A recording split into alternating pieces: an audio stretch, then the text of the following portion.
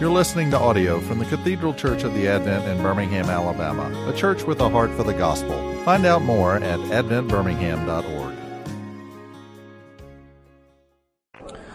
Almighty God and most merciful Father, we humbly submit ourselves and fall down before your majesty, asking you from the bottom of our hearts that this seed of your word, now sown among us, may take such deep root that neither the burning heat of persecution cause it to wither, nor the thorny cares of this life choke it out, but that as seed sown in good ground it may bring forth 30, 60, or 100-fold, as your heavenly wisdom has appointed.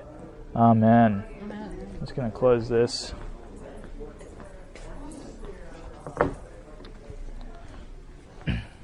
That was a prayer taken from a dead guy, who then was taken by another guy called Jonathan Gibson from his book "Be Thou My Vision," which is kind of like a prayer. It's his take on a prayer book. So his book of common prayer. So it's not really common, but I've just started using it. If it's something you're interested in, I can talk to you about it later. But so why the book of Haggai? The book of Haggai is a call from God to consider our lives. Was everyone here last week? Terry, were you here last week? Okay. Yeah. So the word consider is repeated throughout this book, and through the prophet Haggai and this short book, God is challenging us to reflect and to ponder and consider what our lives are about, what are our priorities, what is our treasure, and where is our treasure stored. And so he's encouraging us to reorientate our lives, our desires, and our everything around him, which is a good thing for us to be doing at the beginning of a new year.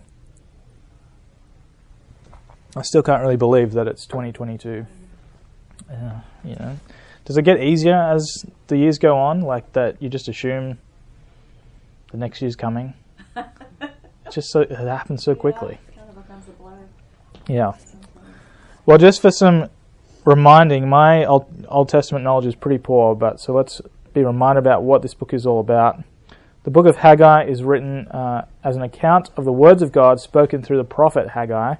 In chapter 1, we learn that the word of God came to Haggai during the second year of Darius the king. And I just want to highlight why this is important that we think about that. Firstly, because it reminds us that this happened before Jesus was on the scene. So we need to get our minds in the pre-Jesus kind of setting. We're reading the Old Testament where God's promises have not yet found their fulfillment. And secondly, this helps us to understand the context that it's being written in. So God's people, Israel, have just returned to the Promised Land, but they're still under foreign rule. So Darius is the king, and he's a Persian. And they're waiting for the time that God would establish his kingdom on the earth and put a son of David on the throne forever. And so the destruction of the temple is a sign of all that's gone wrong for the people of Israel.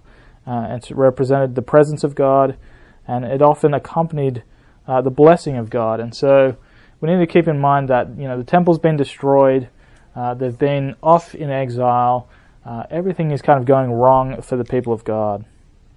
So Rebecca reminded us last week that the temple was destroyed in 587 BC in Jerusalem, and there'd been the Assyrian and Babylonian exile, which the Babylonian exile became the Persian exile as Persia destroyed Babylon. And in 538 BC, I can't keep this all in my head, so I don't blame you if you can't. In 538 BC, the Persian king Cyrus the Great issues an edict that all the exiles can return to Jerusalem and rebuild the temple there. And about 50,000 exiles return to Jerusalem. And when they get back, they begin to work on laying the temple foundation, which is great. But the returned exiles, they become lazy, as we saw last week. Their new life in Jerusalem gets clouded with other interests. They get distracted by foreign threats of invasion, and there's some internal division going on so that the temple work comes to a stop. So when Haggai opens in the second year of Darius the king, we can conclude that the Israelites have been back in Jerusalem for about 19 years. And yet, even though they've been there for 19 years, the temple is still not built. And so last week we looked at chapter 1 and we saw that God has a desire for us to consider.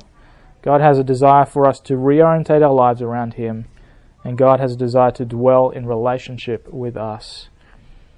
And so in Haggai's day, this reorientation and renewal of relationship was to happen as the Israelites became less concerned about themselves and their own lives and more concerned with God and His temple. At the end of chapter 1, we read that the Israelites received God's message to them and they began to work again on the temple. So with all that in mind, all that context, we're heading into chapter 2. So can I get a volunteer to read chapter 2 verses 1 through 9? And we'll just be looking at chapter 2 verses 1 through 9 today. I'm going to work through this passage kind of top to bottom, but is there anything that stands out to any of you on first hearing that? And with everything that we learned about last week and the context that's going on. Yeah, I don't know about last week. Yeah. But what I noticed was the Lord said that things were going to be better. Right. So much better. Yeah. This time. Yeah. That's what really. Yeah. That's great. Yeah. Was there anyone who had seen the temple? Great question. I presume so, and I'm going to say that. But I presume, yeah. People in their, I read that folks in their 70s and older would have seen the original temple and remembered it. Yeah. And probably weren't many because he didn't live that long. But yeah. I mean, this is where my knowledge of dates really fails me, because I'm like, how much time is there between 587 and when we are now, which is about 520? So about 60 years, yeah, 67. So a 10-year-old yeah, right. seen it and have some memory of it. So imagine a 10-year-old, which I was about a 10-year-old when 9/11 happened. So. But you remember it. Yeah, I remember it. I'll probably remember it when I'm 70. Oh, yeah. Yeah. So, yeah. But great question. Any other thoughts before we get lost in the text? Well, I thought it was interesting that when he asked that question, who saw it and how do you see it now? It's a sort of good juxtaposition. Is it not as nothing in your eyes? It's kind of a double negative. It's hard, but I think he's saying, isn't it something? Is kind of how I read it. So okay, yeah. That spoke to me.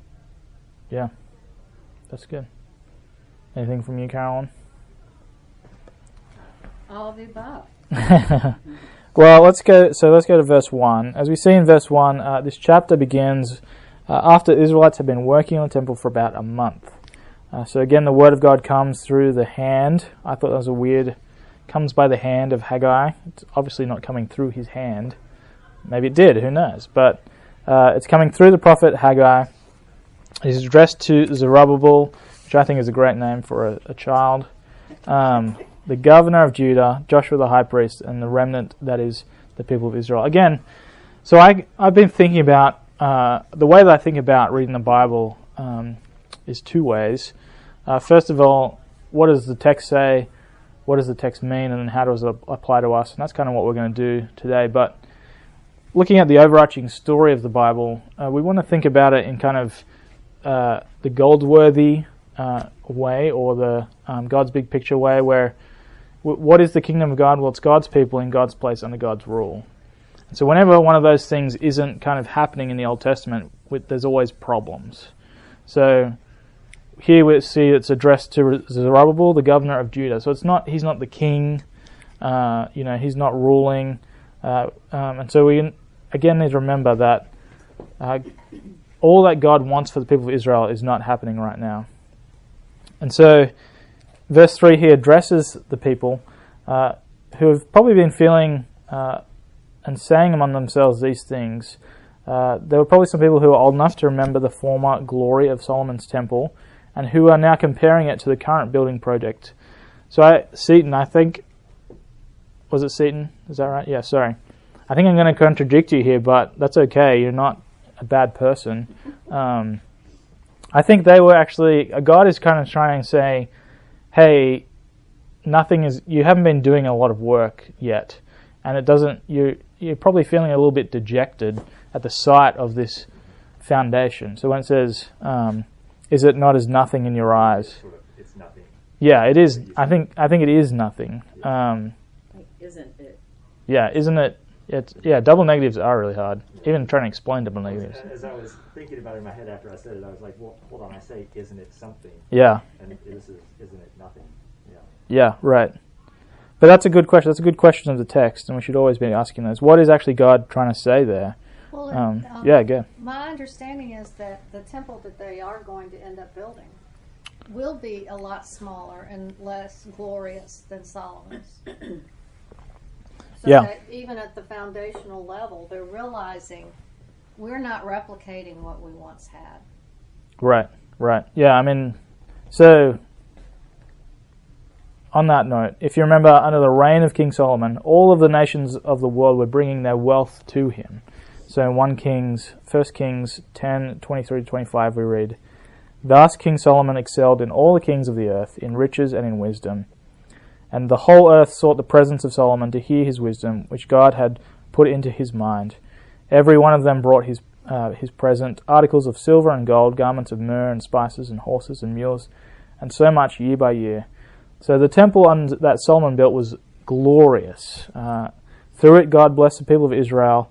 But now, these many years later, the temple is in ruins, and to those in Haggai's time, it probably felt like God had abandoned them.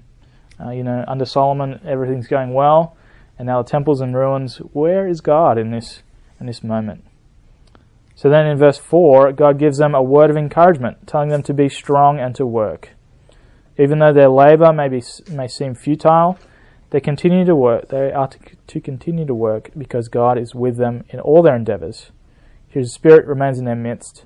Therefore, they should not be afraid. For just as God was with them when he spoke to Moses and made a covenant with them, and when he brought them out of Egypt, and just as he was with them when he spoke to Joshua as they were headed into the promised land, so again God is with them. Now, I want to dwell on this for a little bit. It seems like an obvious thing that God's presence would be a good and helpful thing, that the Creator of the heaven and the earth could probably help out on a building project like this. But often when we say, God be with you, it can come across as kind of a pleasantry, can't it? And so I want to think about what it means for God's presence to actually be with the Israelites. And one commentator writes, "The personal presence of the Lord gives courage, determination, and conviction that he will not permit his cause to fail." But even saying that, thinking about our life as Christians, God's presence in our life doesn't mean that everything's going to succeed. But God saying that I'll be with you assumes that. But ultimately, when God is fighting our battles, when God is in control, we know that all things do work out for the good of those who love him, as Paul says in Romans 8. If God is for us, who can be against us? Well, in our present reality, it might seem like everything is, but in spiritual and eschatological reality, God does have the victory. So his presence does mean something, even if it's not felt or even if it's not seen personally. Well, moving to verse 6 and 8, God then ramps it up. Not only will he be with them as they work, but in just a little while, God will shake the whole world, all the peoples, and he'll shake all the peoples and cause all the people and their wealth to come into the temple and fill it with glory, just as he did with Solomon. For all the earth belongs to the Lord, and though currently the nations of the world are holding on to it, soon it will become God's possession once more. And the people who remember the beauty and splendor of Solomon's temple, built with the finest timber from Lebanon and the finest silver and gold, need not worry about the splendor of this temple, for God is going to provide the wealth of the world, and this new temple will be maybe even more glorious. Who knows? No? Verse 6 is quoted in Hebrews chapter 12, if you remember that. Chapter 12, verse 26, where the author of Hebrews goes on to explain that God is going to shake the earth to remove the shakeable things so that what cannot be shaken will remain. This, they say, is cause for reverence and awe, for our God is a consuming fire. And what they're picking up on here is that throughout the Bible, God's appearance and the presence of God was usually accompanied with kind of all sorts of violent events in nature. Think Moses and the burning bush, or at Mount Sinai when the mountain shakes. It's a fearful thing to fall into the hands of the living God, says Hebrews 10:31. And so, even though God's presence is, should be a good thing for sinners like you and I, it can be a fearful thing, even though, as Christians we have Jesus' blood, which is good. But so verse 9, in this case, it means that the glory of the temple will surpass the glory of the one that came before it. So, what does verse 9 say? The glory of this present house will be greater than the glory of the former house, says the Lord Almighty. And in this place I will grant peace, declares the Lord Almighty. So, Carolyn, let's interact on your thought that it's not going to be. Where did you read that, and what was it? What were they saying? I read it in New Testament commentary in relationship to Jesus being in the temple. And I'm just wondering if that's not what God is talking about, and that this glory will be greater because Jesus will actually, the eternal temple is actually going to... His presence will walk... He will be... with feet into 12 the... years old. He's 7 days old. He'll be, and he will actually dwell in that temple. Yeah. And he will... And then, I think that's really more... And I was thinking, this second temple that they're constructing, it's not that it wasn't glorious. Right. It just was smaller, dimensionally, and less grand than the first one. Yeah. But isn't that what God always does? He makes all things new. Right. Yeah. Well, and that kind of gets to what I'll talk about in a moment. I was reading commentaries that said it would be more glorious than Solomon's, but who knows what the reality is. But there's always this tension in Old Testament prophecy, in Old prophecy, of what God says and what God means. Mm-hmm. And so it's like God is promising that the glory of this house will be even more glorious. Is that like a physical house that he's talking about, or is that the eternal house that he's talking about? What is the divine intention behind this promise? So we'll get to that in a moment. But I want to think about reading this in light of Christ. One scholar I was reading talked about how the prophets were speaking both of their times and of the mind of God. So that's what I've just been saying. Their message was both time-bound and also timeless, where the time-bound message may have been fulfilled partially or failed to be completely fulfilled. The timeless message of God's divine intentions is fulfilled in Jesus Christ. So we're on the right track here. So on this side of history, we know that though the temple was rebuilt and was very impressive under Herod, it was only temporary, because it again was destroyed in AD 70. Still yet to be rebuilt. Does this mean that God's promises are futile? He promises here that the glory of the former house will be, the glory of this house will be greater than the glory of the former house, and in that place I will grant peace. Has God failed to produce that promise? Well, as Paul says throughout his letters, by no means. We need to read this passage, as with all of the Bible, in light of Jesus Christ, who is the fulfillment of all of God's promises. So how do we read this passage in light of Jesus? Well, Jesus is the temple of the Lord. Ultimately, the temple that God wanted them to build was a physical representation of what Jesus was to come. That is, the temple is a sign that points beyond itself to Jesus, so that all that the temple represents is found in Jesus.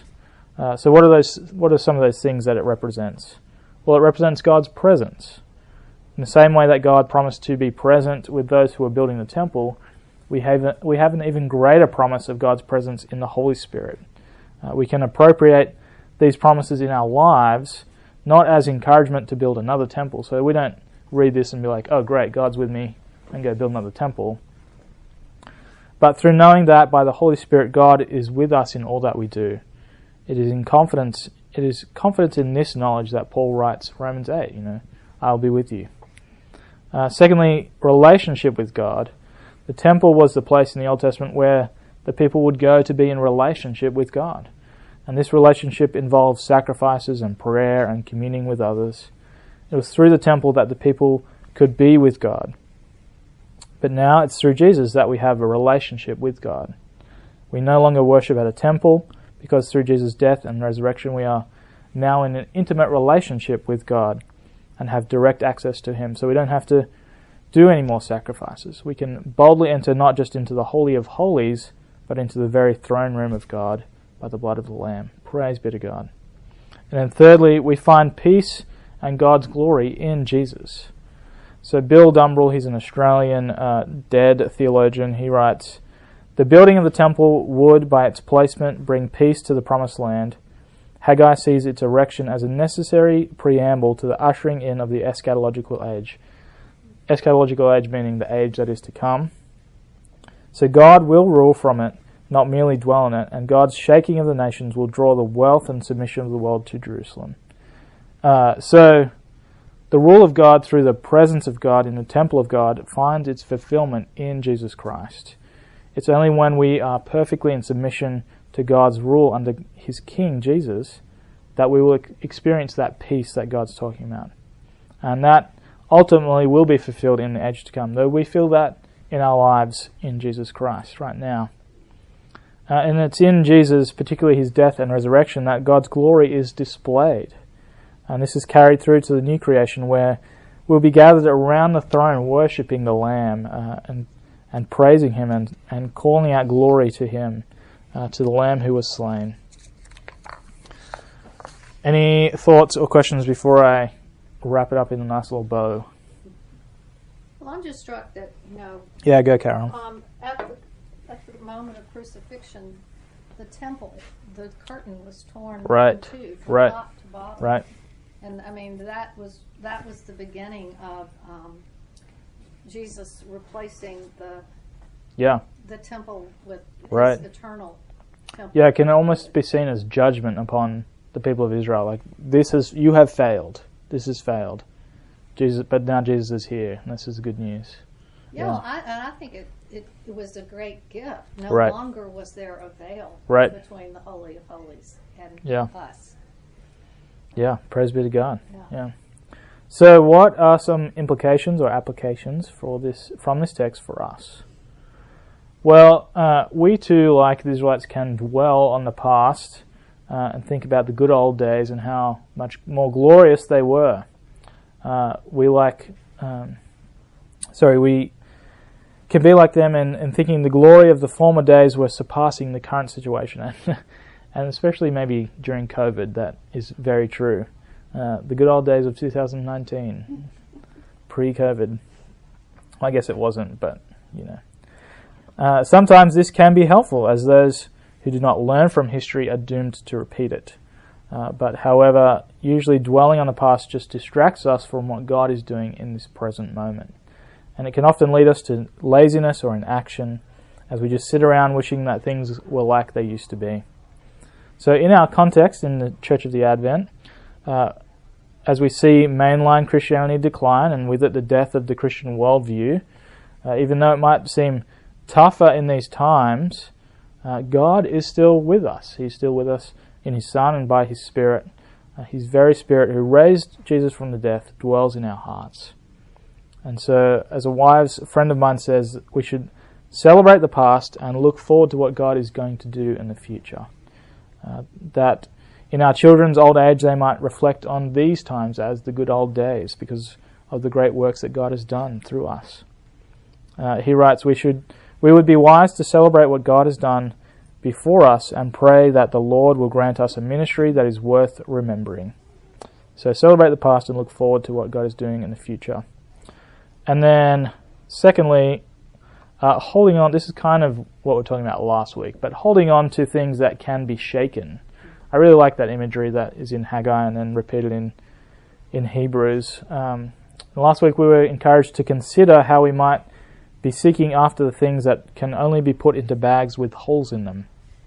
How we might be building our own kingdoms, our own panelled houses, and we might be neglecting God's kingdom. Similarly, this week God is challenging us to think about what we are holding on to or looking to that can be shaken. The good news is that we are receiving a kingdom that cannot be shaken. And thus let us offer to God acceptable worship with reverence and awe, for our God is a consuming fire. I have many more thoughts not on my lips right now about the shakenness, but we've got lots of nods down here from that. What brings to mind? What does that bring to mind to the two of you? Or Shirley, what are you nodding about? Just in agreement with what you're saying. I mean, I keep thinking when I see shaken, I keep thinking of the word sifted, and I know that's not what it says, but it for some reason keeps making me think of that. Like the Sifting of flour. kind of, or I mean, that's essentially what it is. Like, you get this image of God shaking something so that all the crap comes off it, and it's just the pure gold is left. yeah. Yeah.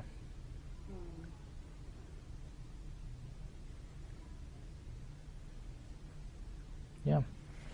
Any thoughts or questions? That's all I've got to say about that passage.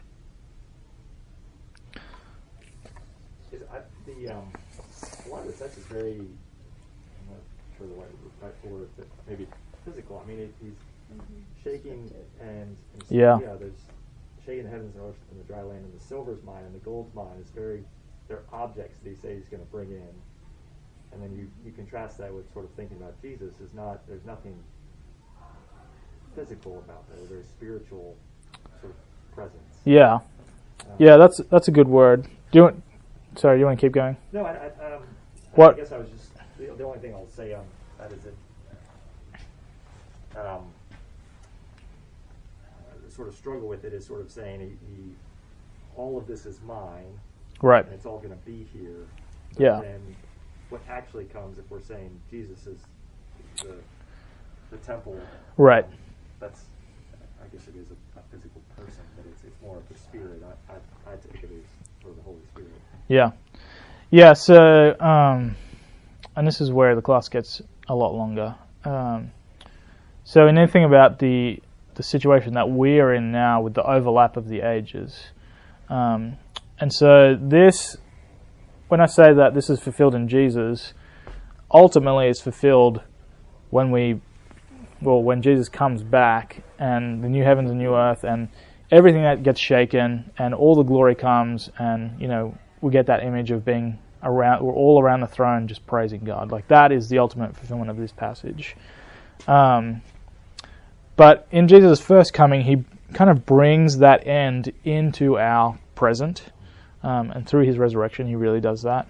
So that we get a glimpses and we get to experience that end image even now. And so I think Ephesians 1 will say, we have every spiritual blessing in Christ right now. We're seated in the heavenlies right now. And so we're in this kind of overlap where Jesus very much is the fulfillment of all of that God is saying, but we just can't really see that yet. And we're still waiting for it to kind of happen.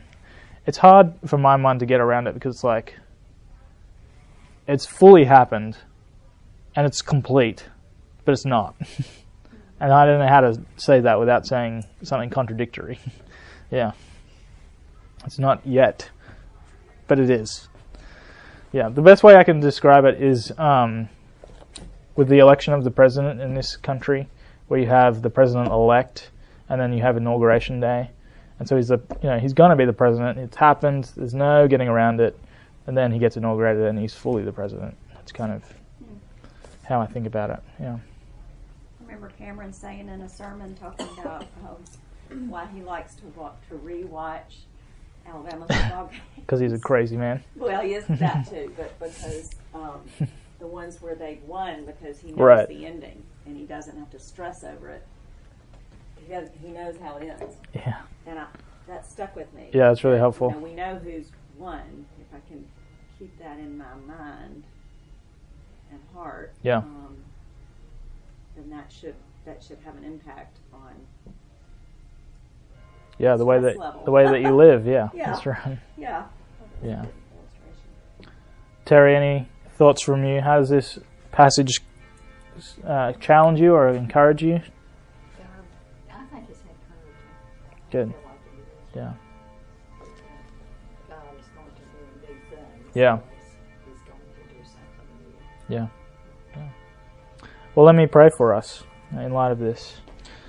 Dear loving Heavenly Father, we do give you great thanks for all the promises that you have for us that find their yes and amen in Jesus Christ. We thank you that through him that you are with us and that you go before us.